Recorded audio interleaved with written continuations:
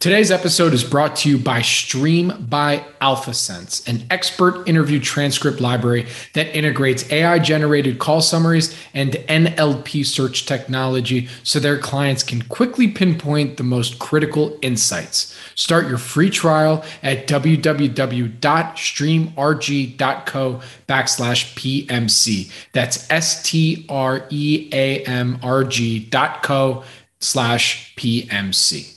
This podcast is for informational purposes only and is not an offer or solicitation of an offer to buy or sell securities. SNN Network, SNN Inc., and the Planet Microcap Podcast and the representatives are not licensed brokers, broker-dealers, market makers, investment bankers, investment advisors, analysts, or underwriters. We do not recommend any companies discussed. We may buy and sell securities in any company mentioned and may profit in the event those securities rise in value. We recommend you consult with a professional investment advisor, broker, or legal counsel before purchasing or selling any securities referenced in this podcast. Welcome to the Planet Microcap Podcast. I'm your host, Robert Kraft. Thank you all so much for the support and for tuning in. Do me a quick favor. If you like what you hear at Planet Microcap, please take 2 seconds and give us 5 stars on Spotify or Apple. This helps with the search engines so that more folks can also discover and engage with all things microcap stocks. Our next investor conference is coming up, I think like 3 weeks away, the Planet Microcap Showcase Vancouver on September 6 and 7, 2023 at the Fairmont Waterfront, Vancouver. We've announced companies, sponsors, speakers. Some of those speakers include Dave Barr from Pender Fund, Harold Leishman, and Brent Todd from Canaccord, Ryan Irvin from Keystone Financial, Hamed Shabazi from Well Health Technologies, and Paul Andriola from Small Cap Discoveries. Be sure to go on our website to learn more about the event, register and attend. The website is planetmicrocapshowcase.com. See you in Vancouver. My guest on the show today is Gary Mishuris, Managing Partner and CIO at Silver Ring Value Partners. As I've mentioned on every show leading up, we have our conference, the Planet Microcap Showcase Vancouver, coming up on September 6 and 7, 2023, planetmicrocapshowcase.com for more information. And it is a great opportunity for attendees to meet with microcap management teams and ask them questions. We've covered this topic quite often here on the show, but one, we haven't in a while, and two, Gary's article, which is the same title as today's episode title, I think provides a solid framework checklist of questions that every investor could refer to when thinking about how they want to speak with management. My biggest takeaway that stuck with me is asking yourself the following: what are you trying to accomplish in your interaction with management? I think most folks go into these conversations and their goal is thinking they can get the CEOs to give them information that's either borderline or non-public altogether. Most management teams are wise to those tricks and will lose respect for you as an investor because they get the game that you're trying to play. But asking yourself, what are you trying to accomplish, and establishing a goal, perhaps something along the lines of trying to build a relationship with the CEO or getting a feel of the CEO's values, and then constructing questions around that, I think can help you immensely with getting the results that you're hoping for. There's even more quality insight from Gary, so hopefully you'll see this isn't just another how to talk to management episode. Thank you again for tuning into the Planet Microcap Podcast, and please enjoy my conversation with Gary Mishuris. Gary, thank you for joining me today. How you doing, man? Good, of course. Thank you for having me. Absolutely. It's great to have you on here. I apologize. Our episode should be sponsored by the T-Swift Eras Tour, the one thing that's keeping our economy booming, apparently, according to every article on MarketWatch and CNBC. So, listen, I didn't bring you on just to talk about that. I mean, unless you want, I'm not a Swiftie by any means, but No. We'll leave that for another day. But, you just published an article on LinkedIn that is probably one of, if not my favorite topic to talk about, not just on Planet Microcap, but I have literally a whole series devoted to it. And that's interviewing company CEOs. Mm-hmm. Your article, the must-ask question checklist every investor needs. And yeah, we've covered this extensively on Planet Microcap, but each time I do an episode around this, there's always something that we can learn. There's always a new question, a new way in which we can talk about it. But before we get into the nitty-gritty of your article and your insight there, it's been a while since you've been on the pod. I mean, how you doing? How's Silver Ring doing? Like, what's up? No, I think, again, thank you for having me. I think, look, from an investing environment point of view, I think it's a tough environment for someone like me. I haven't been buying NVIDIA call options or anything like that. So that, hasn't been my thing, nor is it going to be my thing. So for a long-term process-oriented value investor, I would say the opportunity set is pretty challenging. That's not to say there aren't any, but look, I used to be at a private firm whenever a prospective client would say, "How's an opportunity set?" They would also always say, "Great." Well, not me, like the senior person would say, "Amazing. You should give me money today." Well, I always thought that's kind of a BS way of behaving, and I would rather be honest, and right now, at least through my lens, the opportunity set is not amazing at all. I wish I had more ideas, is another way of saying it. But enough about me. I'm happy to dive into this CEO because this is a good topic. And if you're a long-term investor like I am, and listening to this podcast, I think thinking about management and thinking about how to glean the right information in the right way is super important to a long-term investor. So yeah, happy to dive in. 100%. And thank you for transitioning into diving into the article for me on that. So here we go. Let's do this. To start off, I mean, for you, just high level for you, why is it so important to talk to management for you? And what is the main information that you are trying to get when you do speak directly with management? Yeah. Well, let me start with a little story in my background because I think I wrote this article kind of for my younger self because so I started in the industry 22 years ago. I started Fidelity Investments and right out of college. So I graduated MIT, and I'm not one to paint with a broad brush, but MIT folk are not necessarily known for their eloquence and their kind of social polish. So here I was, 21 years old. This is 2001, and unlike other shops, you at least at the time, I have no idea what's going on there now, but you were given your own little coverage. So you were given your own industry where you were the analyst on that small industry, right? You weren't some associate bringing coffee or cranking Excel models. You were actually responsible for analyzing the industry, interviewing management, and coming up with the recommendations for portfolio managers. And I was god awful at that, and I was just, I was that guy who was very nervous, very self-conscious of being young and half to one-third the age of the CEO I was interviewing. And they had to bear me because I was the Fidelity analyst on their stock, right? And I remember asking like these long-winded questions, well, to show off how I knew, blah, blah, blah, blah. And they're like, would you agree? Or, isn't that right? And I could almost see their eyes rolling, and, they were kind of, bear with me here. And then there was this portfolio manager at Fidelity, and his name was Rich Fenton. And Rich was born in 1979. Sorry, I was born in 1979, but he started at Fidelity in 1979, the year I was born. So he was there for a long time, okay? And he was actually Peter Lynch's first assistant on the Magellan Fund, I believe. I could be wrong, but I believe that's correct. And whenever I would do calls with Rich and other portfolio managers, Rich would be so good at asking questions. He would talk about baseball for like 45 seconds, say, "Hey, how's your team? Oh, I saw the Chiefs, whatever," right? And then he would say, "How's business?" And then he would shut up. And they would tell him everything he needed to know. Maybe occasionally he would prompt one or two other questions, right? So here was Rich, a 20 plus year veteran, right? And talking like this much, listening like this much, right? And he was getting all of the stuff he needed to get. And here was Gary like talking and talking and talking and using up the 30-minute slot and doing a terrible job. So this is now I'm 22 years later, into my career. So I'm not perfect by any means, but I've had a few hundred CEO interviews, if not more, under my belt. And I wrote this to my younger self, but also I think to other people who are in this kind of situation where they honestly just don't know. There is no easy, well publicized manual for how to do it. So I thought it was good. It was on my Behavioral Value Investor Substack and on LinkedIn. So you can check out the whole article. But happy to dive in the details. But I think, like, to answer your question, I mean, what you're trying to get out of the conversation really depends on your style, right? And so I'm trying not to prejudge that because in writing this article, I want to focus on how to go about it as opposed to being doctrinaire about what your goal should be.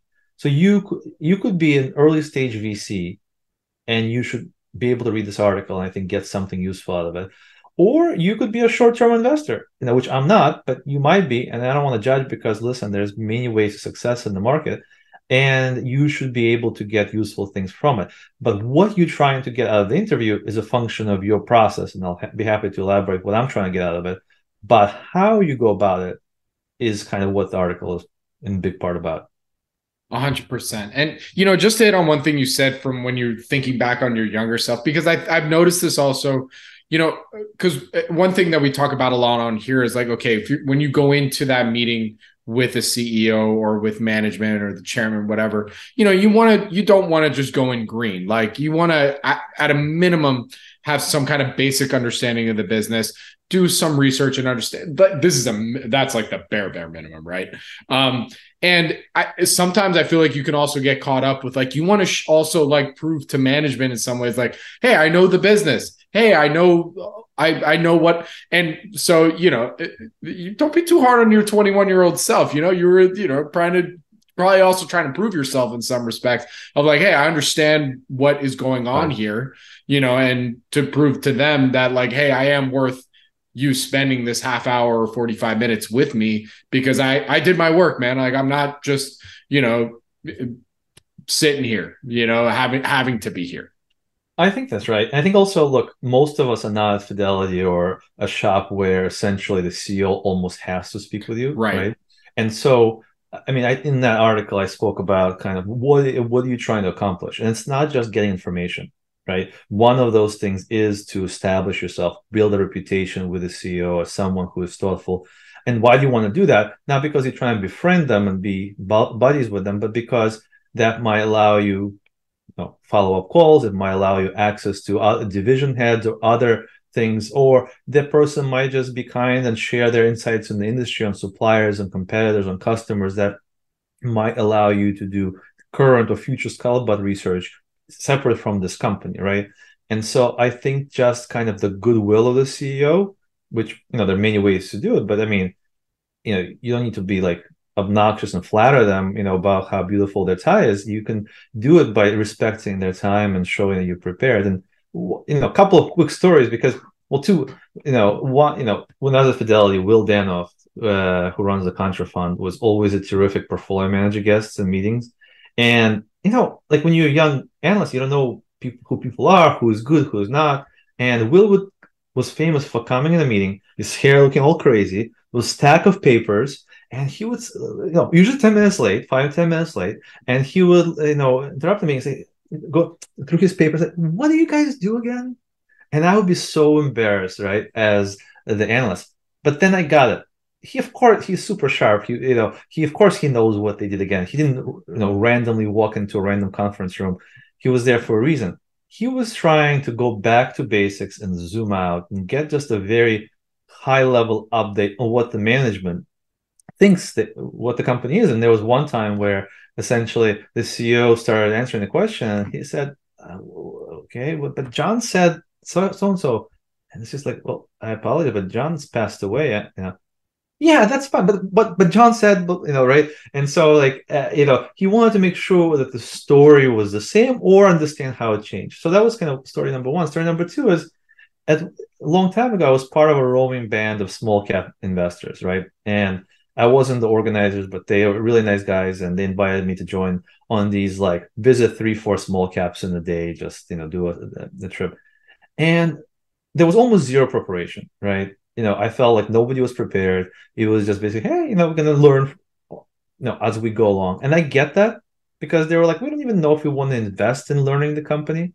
Let's just go and meet with them, and from the vibe and the information we get in that hour, then we'll decide later. So they'll walk in and say, hey, tell us about your business, kind of like that. And I found that while that might be the right approach for many, like just for me, it just didn't work. I got nothing out of those meetings. I just wanted to like browse on my BlackBerry at the time. I'm dating myself. And I'm like, why am I even here? This company sucks. Like if I'd spent 10 minutes skimming through the annual reports, looking at the numbers, I wouldn't even be here. Like not in all cases, but in some cases, right? So I think there's many approaches. And again, you have to figure out like what works for you. Absolutely. Well, I mean, not to jump around, but like one of the things that I thought like I took away from your article that I think is probably something I learned the most is really what you're trying to accomplish when you're with a CEO, because I think that can always get misconstrued even when we talk about it on here, even when I interview CEOs as well, is that are we trying to get like little tidbits of information that maybe aren't in the press release or aren't in the Q's and K's, like that like, for one, that's not what I'm trying to do. I know that, but I haven't put into words how you did so eloquently, where you say here, you are trying to get a feel for the CEO's values and the company's culture, mm-hmm. and the intangible attributes of the team that don't come through purely in the numbers. Like, that point right there, I think, is probably, if there is one takeaway for why you need to be talking with management teams, it's that. Because you're not going to get something different that they can't publicly talk about, because they can get in trouble for that. So don't expect anything like that. But if your goal is to get that out of it at a minimum, that's where you win.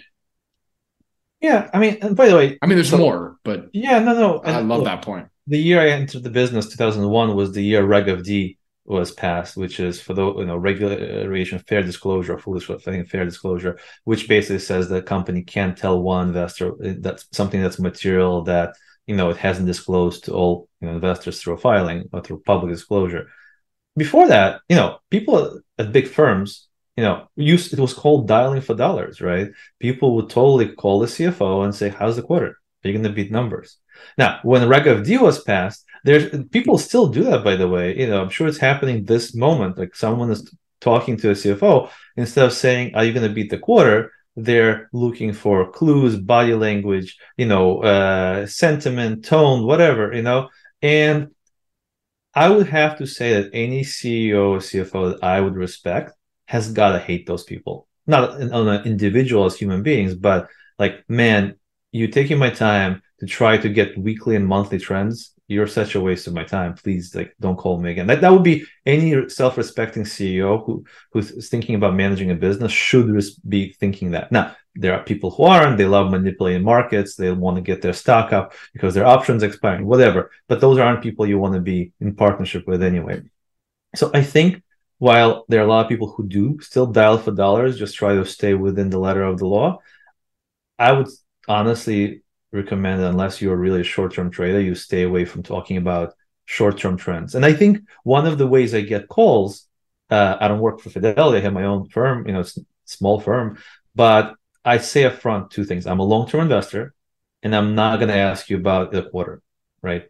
So I kind of make them feel at ease. I say, I'm short, I'm not going to ask you about the quarter, and I tell them a few things about myself. But I think the key people I want to talk to are relieved to know this is not going to be one of those, "Hey, and in August, the first couple of weeks, were they slightly better than July? Would you say? Would you give me a wink? If Twitch, like, come on, really, grow up, So, sorry, I'm not trying to hurt anyone's feelings who's listening, but yeah, grow up if you're doing that. I don't think you should. No, there's no apologies necessary. At the end of the day, like, it is just a waste. It's a waste of energy. And also, like, from the CEO's perspective, it's like, yeah, no, look, we publish, we put out our Qs and on this date, and yeah, you'll see for yourself. Like how as a CEO are you supposed to respond to that? Because you can't really respond any other way. Right. Well, back to what you're trying to accomplish, and like the soft things that you should be looking for, I think, is, look, and I don't have data to prove this, but my strong sense after over 2 decades of investing is that the people, first of all, you don't become the CEO by being the most like self-deprecating person or the humblest of people, right? You need to have a certain amount of self-confidence, because at one point you have to like edge out some other competitor for the job or something like that. So there's going to be a natural selection bias that the people you're talking to are confident in themselves, and they should be, hopefully as deserved. But I find it always to be a really positive sign when that confidence is kind of balanced with humility. And one way of observing that is they're giving you some negative information about the company. And it's not like, in an interview, like, what's your biggest flaw? It's like, I work too hard. Not like some straw man that's meant to check the box, but they're honest about challenges. Yeah. So like one of the questions I have, and I'm just pulling up the Substack article here is, who is your toughest competitor and what makes them the toughest? And if they say, no, we're the biggest, we're the bushiest, nobody comes even close to us. Like we're, and then you look at their returns and they have 8% return on cap, right? That I think that either they're delusional, they're just like to brag with no right there and there you learned a ton about the management, versus like a better answer might be, listen, we do have an edge here, but there's another competitor or two that they have something we don't have, and here's how we're mitigating that or trying to create that or trying to focus on a customer segment where that's not important, right? But that kind of an answer shows two things. One is there's some honesty involved in the conversation, even if it's not to their advantage. Number two is they're kind of aware of challenges and they have a plan to address them, which is good because all businesses face challenges, right? The question is, do you as the investor know them, and does the CEO know them and is doing something about that? So like that's the kind of thing that I think when we listen to conference call replays or read the transcripts from earnings calls, you're not going to get as much from that, because a lot of times the questions are softballs, or they're about how the quarter trended intra-quarter, how the quarter is trending after the end of the quarter. Like 40 to 60% of a usual conference call is completely useless to a long-term investor, and occasionally there'll be a nugget here or there. But anyway. No, that actually inspires me when it comes to the interviews that I do with management here, because one question I usually always ask management teams is, what, in your opinion, what would you say are the company's downside risks?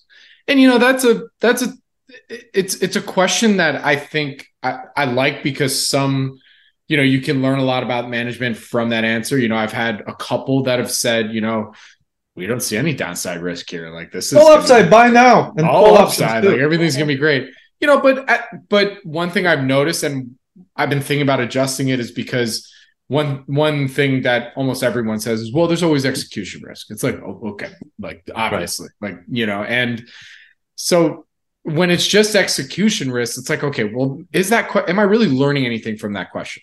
Right.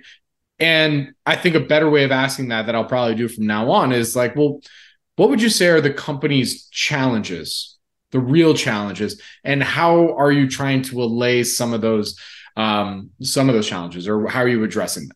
I think that would probably be a better way of doing it. Yeah, no, that's a good question. And as I wrote in the article, I think as long as you're sticking to short how and what questions, right, it's hard to go terribly wrong. Yeah. Because I think a lot of times they're non-threatening and they're open-ended. Now you have to be careful. Someone's going to filibuster you and take a 45-minute slot or whatever and basically go on the rampage. You have to be kind of a gentleman bulldog or a lady bulldog and say, listen, I'm totally into this, and what you're saying is terrific, but I want to be respectful of your time, and there's a few other things I want to get to. Can we come back to that or something, right? Just to kind of stop them from filibustering on their pet, answer and not actually getting to some things. I mean, another thing, like from a culture point of view, right? People talk about culture, right? What is culture anyway? Whenever sometimes people so much talk about culture, it feels like they're eating yogurt. There's a lot of culture, but I find like the question that helps me is, tell me about some non-financial ways you're trying to motivate your employees, right? What are some non-financial ways that you're trying to, I'll give you an example. So there's a company I used to follow, it's still around, called Ecolab. ECL is the ticker. I don't own it. I'm not recommending it. It's just I used to follow it as an analyst, and they used to it was a very sales-driven company, and they used to give their top salespeople a leather jacket. And that leather jacket might be worth $50, $100, right? The financial value of that was de minimis. But these were alpha males, they were mostly guys, and they were super competitive. And the value of showing the other alpha males that, no, I am the alpha male, look at my jacket, I was a top salesperson for month, quarter, whatever, that had such a huge ROI on that, and it's such a keen understanding of what motivated these people, right? So that's one example. Another, I'll give you, again, don't own it. It actually it's no longer public, got acquired. There was a company called Valspar. They had industrial coatings, and they were trying to inspire plant managers to care about working capital, right? So they, on their business cards, would put various gold three-dimensional kind of awards for different categories, and one of them would be inventory management or something like that. So when you go to the, the working, the plant manager get together once a year, and you give your card to the other guy, he sees like you have two gold stamps. Oh, you're the man, right? So these like little clever ways to create rewards, tells you management is thinking about motivating behavior, and it's not all about just hanging a bunch of money bags and hope that that's enough. Absolutely. And I think that's some incredible insight in terms of asking about culture, because that's definitely, I don't even really ask it on the due diligence, because it's like, all right, how do I, one, it's like, okay, how, what is the company's culture? How do you inspire to have, a place that people want to work at? And then they could say something beautiful and glossy, and then you go on Glassdoor and it's like, we absolutely friggin' hate it here, or something like, you know what I mean? But yet you put it out on our, Right. interviews already out there, so that's a tough one. It's tough. It's tough being able to like glean from them, like on culture side. Like there's like learning about the CEO, you can get some things, but culture side, that one's hard. Well, I think a question that I find informative is, how do you deal with your B players? Okay. Because so think about an organization, right?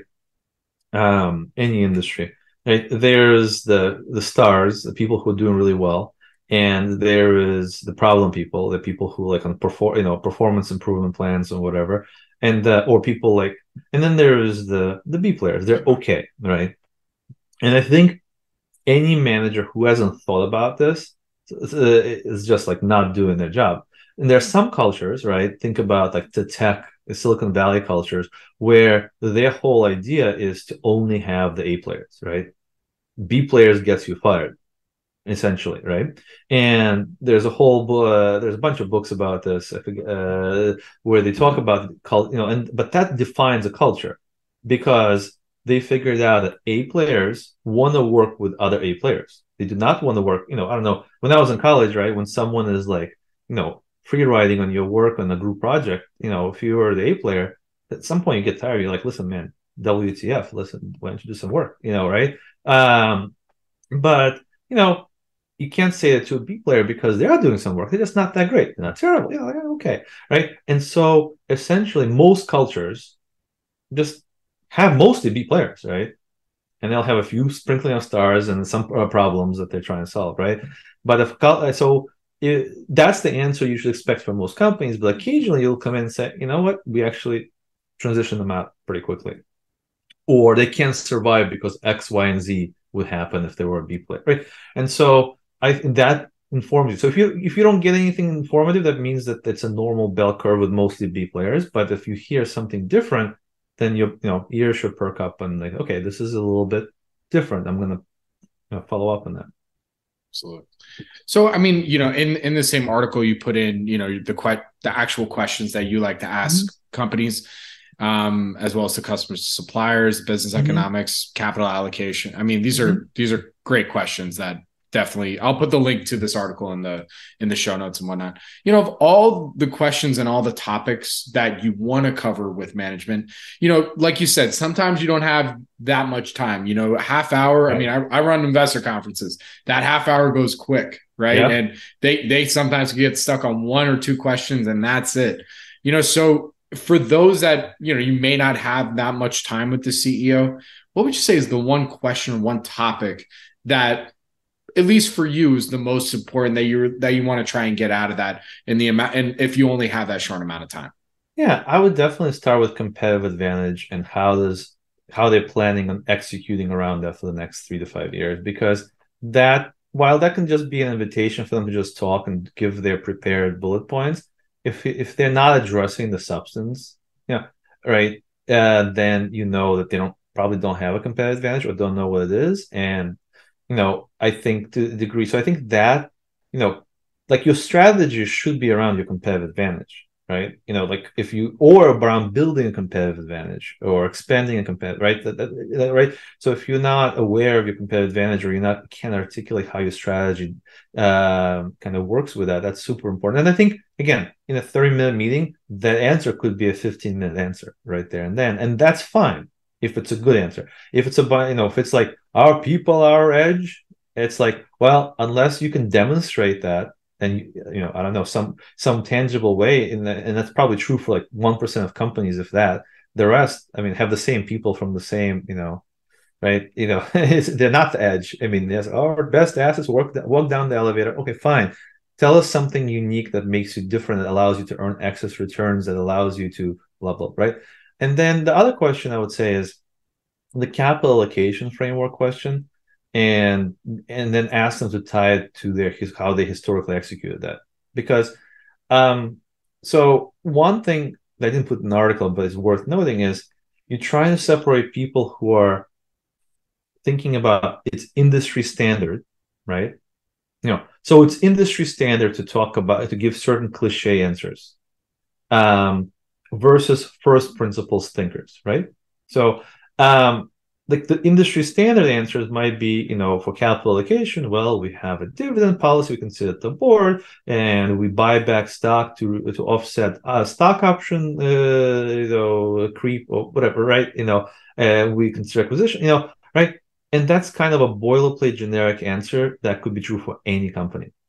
What you're looking is when answering that question is two things. One, you're trying to look for, is this answer specific to this company and unique. Like think about some better cat like a Danaher or a Roper or whatever, or a share cannibal, right? An AutoZone, right? These are companies that are doing things differently. And like the first two cases, they're acquiring assets. That's part of their strategy. They have criteria. That's the main outlet for their free cash flow.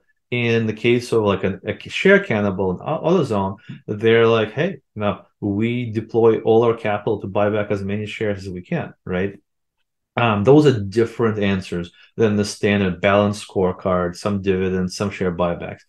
And then by asking them to tie it back to their actual historical actions, you're kind of laying bare their true beliefs, right? So if you look at data, almost every company buys back stock when it's high and slows down or eliminates the buyback when it's low.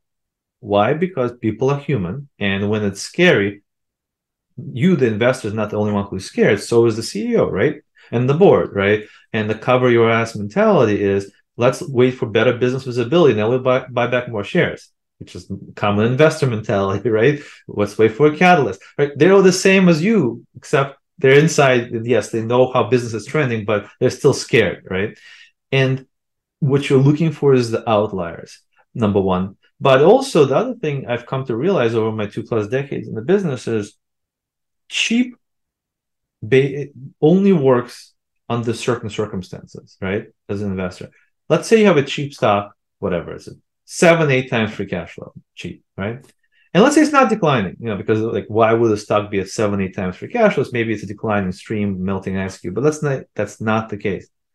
Well, if a management takes $1 of their free cash flow and turns it into 50 or 60 or 70 cents, then that valuation could very well be realized, right? Or if the management is unwilling to be its own catalyst in the face of an obscenely kind of undervalued equity, even with a healthy balance sheet, then maybe the price to value gap will close. But remember, like at least in the smaller stocks where, I don't spend my time exclusively on smaller stocks, but certainly it's a big part of my hunting ground. This whole like dichotomy in the market is you have indices, right? There are bigger and bigger components, right? And there's more and more flows going to indices. And then there are these more and more orphan smaller companies that are less followed, where there's less flows. And so you can make an argument that they're going to be less efficiently priced. And if the price to value gap, used to close on its own for some of these companies, right, in a reasonably fast amount of time, that's less of a case now, I think. So you kind of want to make sure that if you're going to get involved with a company, that at least management is going to help close that gap directionally through thoughtful capital allocation. Absolutely. So, in going through the article and looking and thinking about it a bit further, and I say this with all due respect, but it also feels like, this is great stuff for, maybe that second interaction with management, like build, like when you're just first meeting them, building that relationship. So let's maybe take the article a step further from the perspective of like, okay, let's use this scenario. Let's say you've had a couple conversations. Let's say maybe you took a starter position. You're looking to kind of build that position out over time. But now that you own, you're an owner in the business, now okay, I'm monitoring much closer maybe than I was before of like certain things that the company is doing or things that management has said. And maybe it's things I don't really like. In your opinion, what's the best way to have a conversation with management, be critical without being accusatory? Yeah. So first of all, again, it has to do with your process. If your process is to be an activist and there is an or else, and you own 10% and you're going to nominate a board slate, the conversation probably should be different than right. if you are not intending to do that. And so let's take that off the table because, let's say that you're trying to understand, the management, let's say there were some actions you didn't understand in the context of prior discussions, right? And so you should just have to say, listen, we talked 6 months ago and here is what my notes say, and here's what I observed. So maybe just how does what you did, reconcile with what we talked about as the plan? What made you change your plan going forward? And then just listen. And I don't think your job is to argue with management, because Agree. again, if you have a what else, or you have, or there is a credible threat, then sure. And I would say in my started silvering 7 years ago, I had one 13D activist situation, and I'm not going to mention the ticker, but the situation was as follows. They changed CEOs, and a big portion of my thesis was there was a lot of excess cash, and that was a source of downside protection for the thesis, right? And this new CEO said, we're going to do some acquisitions. And I'm like, oh no, you're going to throw away my cash. And now my downside protection is going to evaporate potentially. I didn't sign up for that. And I happen to own a fair amount, or percentage wise, of the shares. And at first I listened, and I was told how amazing that's going to be. And, but like, come on, really? Like, we know the base rates of acquisitions are bad, and some microcap CEO is not necessarily an immediate candidate to overcome those base rates, right? So I said, listen, okay, I hear you, but I'm a meaningful shareholder, and can I talk to the chairman of the board? Just I talked to the chairman. The chairman was gung ho about this acquisition. Like, oh, this. I said, listen, I don't think you should be doing this. I don't think your investors expect you to do that. I don't think you've built the credibility to do this. I think that you should be doing one of two things: either buying back a lot of your shares. But if you don't want to do that, I think that another fellow just sell the company. You have a business that's subscale that could be more valuable in someone else's hands. But at the very minimum, please do not touch the cash. It's not your cash; it's our cash, right? And and the CEO basically, not in so many words, let me know that he was wise and didn't need my counsel. The chairman, shared his thoughts on how, experienced and worldly he was. So I said, okay, and so I said, I got lawyers and I filed a 13D, and I said, all right, let's go, because I don't think you have the support for this. I don't think people want you to do it. And I don't think what you're doing makes actual sense, and I didn't get on the board, which kind of was my main goal was don't touch the cash, but I didn't do any acquisitions, right? So but that process, that's not an enjoyable process for me. Like, there's some guys that wake up and they want to get on CNBC and they want to badmouth some CEO or whatever. Like, I'm not. I'm waking up and I want to do some bonsai pruning on my bonsai trees, right? Or read, something thoughtful or whatever. I'm not looking to pick a fight. But if someone is going to come at me and basically threaten my partner's net worth by potentially devaluing the business that we invested in on a very different set of assumptions, I'm going to stand up for our rights. And so I think that for most people, if you're not going to do that, just listen. And if you come to the conclusion that this person either dishonest, don't know what they're doing, or frankly are delusional about the reality of the situation or their own abilities, unfortunately, your main kind of avenue is, walking away. That is such great advice, man. No, I mean, Look, this is everything that you just said in that anecdote. If you know, is that I mean, that's why it's so important to have a relationship with management. No one's saying you got to be their best friend. No one's saying that you got to cozy up to them just so that you can get like as long. I think every CEO I've ever interviewed, had interaction with, you know, as long as an investor is respectful of their time, ask respectful questions. It's coming from a place of respect, even if they're gonna go critical because of maybe a miscommunication or maybe the thesis has changed or something has changed from a previous conversation to where the company is now. As long as you're coming from a place of respect and just not trying to get them or call them out, like you're gonna get the kind of differential insights that you're trying to achieve. Yeah, and I think looking when you ask like second and third conversations, it's almost kind of when you first said that just now, I'm like, oh, great idea for the next article. I'm like, the problem is it's so specific to the situation and your process, and I think you monitoring change, right? What's changed, and that's going back to Will Danoff and the stack of papers, and what do you guys do again? Now, Will is talking to 10 companies a day times 360, so everyone's style is a little different. But I think in general, like understanding positive and negative change. I was thinking about this the other day. I know we're coming towards the end, but like I was thinking about selling and how I'm not a great seller, right? And then this thought came to my mind. I can't think of making a mistake selling a company whose fundamentals became worse. It never happened to me in 22 years. Now, and the temptation for value people, in the tribe is, as fundamentals get worse, is for them to say, well, the price is lower, probably, right? And just yeah, well, it's cheap, right?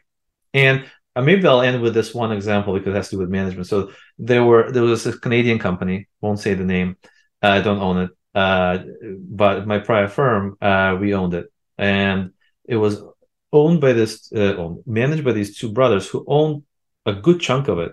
They had like it was like $1 billion market cap or something like that, and they had 100 million between the two of them, and that kind of made me think that incentives were aligned, right? And then on one call, they announced that they spent 100 million or so of the company's money, which was like 10% of the market cap, on buying this Chinese company out of nowhere because they felt like they had a weakness in manufacturing in China. And so they decided to buy this company. And they were asked on this call, like, well, how do you think about what's your return on invested capital will be? And they said, listen, we just haven't thought about that. We just needed to buy this capability. And I wasn't the questioner, but I got off the call. I remember walking into I was a portfolio manager on a focused value strategy. And I remember walking into an analyst's office, I'm like so conflicted. It's cheap. I mean, by the way, I bought it at 6 times earnings and free cash flow. It was still at 6 or 7 times earnings and free cash flow. I have a really hard time selling companies at 6 times free cash flow, right? It's just hard, And they had, I thought, some moderate competitive advantage. They had some, like it wasn't a shit company, forgive me my French. At least I didn't think it was. But that comment, like we spent 10% of the market cap and we haven't even thought about what the returns might be.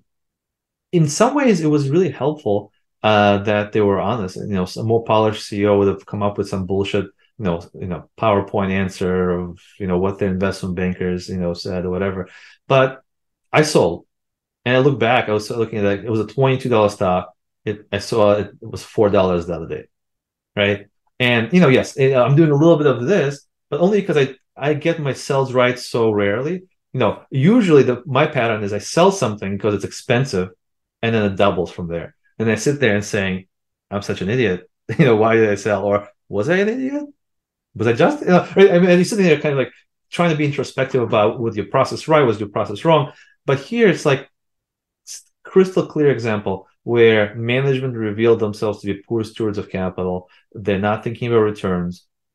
Doesn't matter if it's cheap because like you're not getting that cash back, right? And you don't know how they're going to spend it.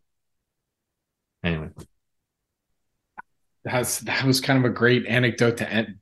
I mean, because I think I want to point everybody to the article. It's a great piece. It's a very, if you've never written down the types of questions that you do want to ask management, or you want to just better your process or kind of go back to basics on like, all right, well, what are my main motivations for why I want to talk to management? I would go check this article out. It's really fantastic.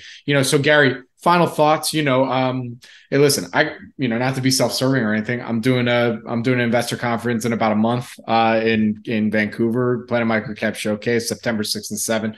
There's going to be investors there going to meet with management teams. I mean, what are some of your final thoughts on the differences in the types for you when it comes to no matter what the market cap is for a company? Do your questions adjust, or does your thought pattern change at all? Or is everything that you put in this article work for any company at any stage of its cycle? Obviously, assuming it's a first interaction, I would say it works, because I think this whole, so what's the difference in a micro cap and a mega cap, right? The CEO has more direct involvement in more of the company, right? So they should know more minutia. They should be more involved in execution of things. There is should be a flatter organization, right? They probably should be in one or maybe at most two businesses. Usually, right? They shouldn't have 7 divisions. Sometimes they do. But I think most of it, it's like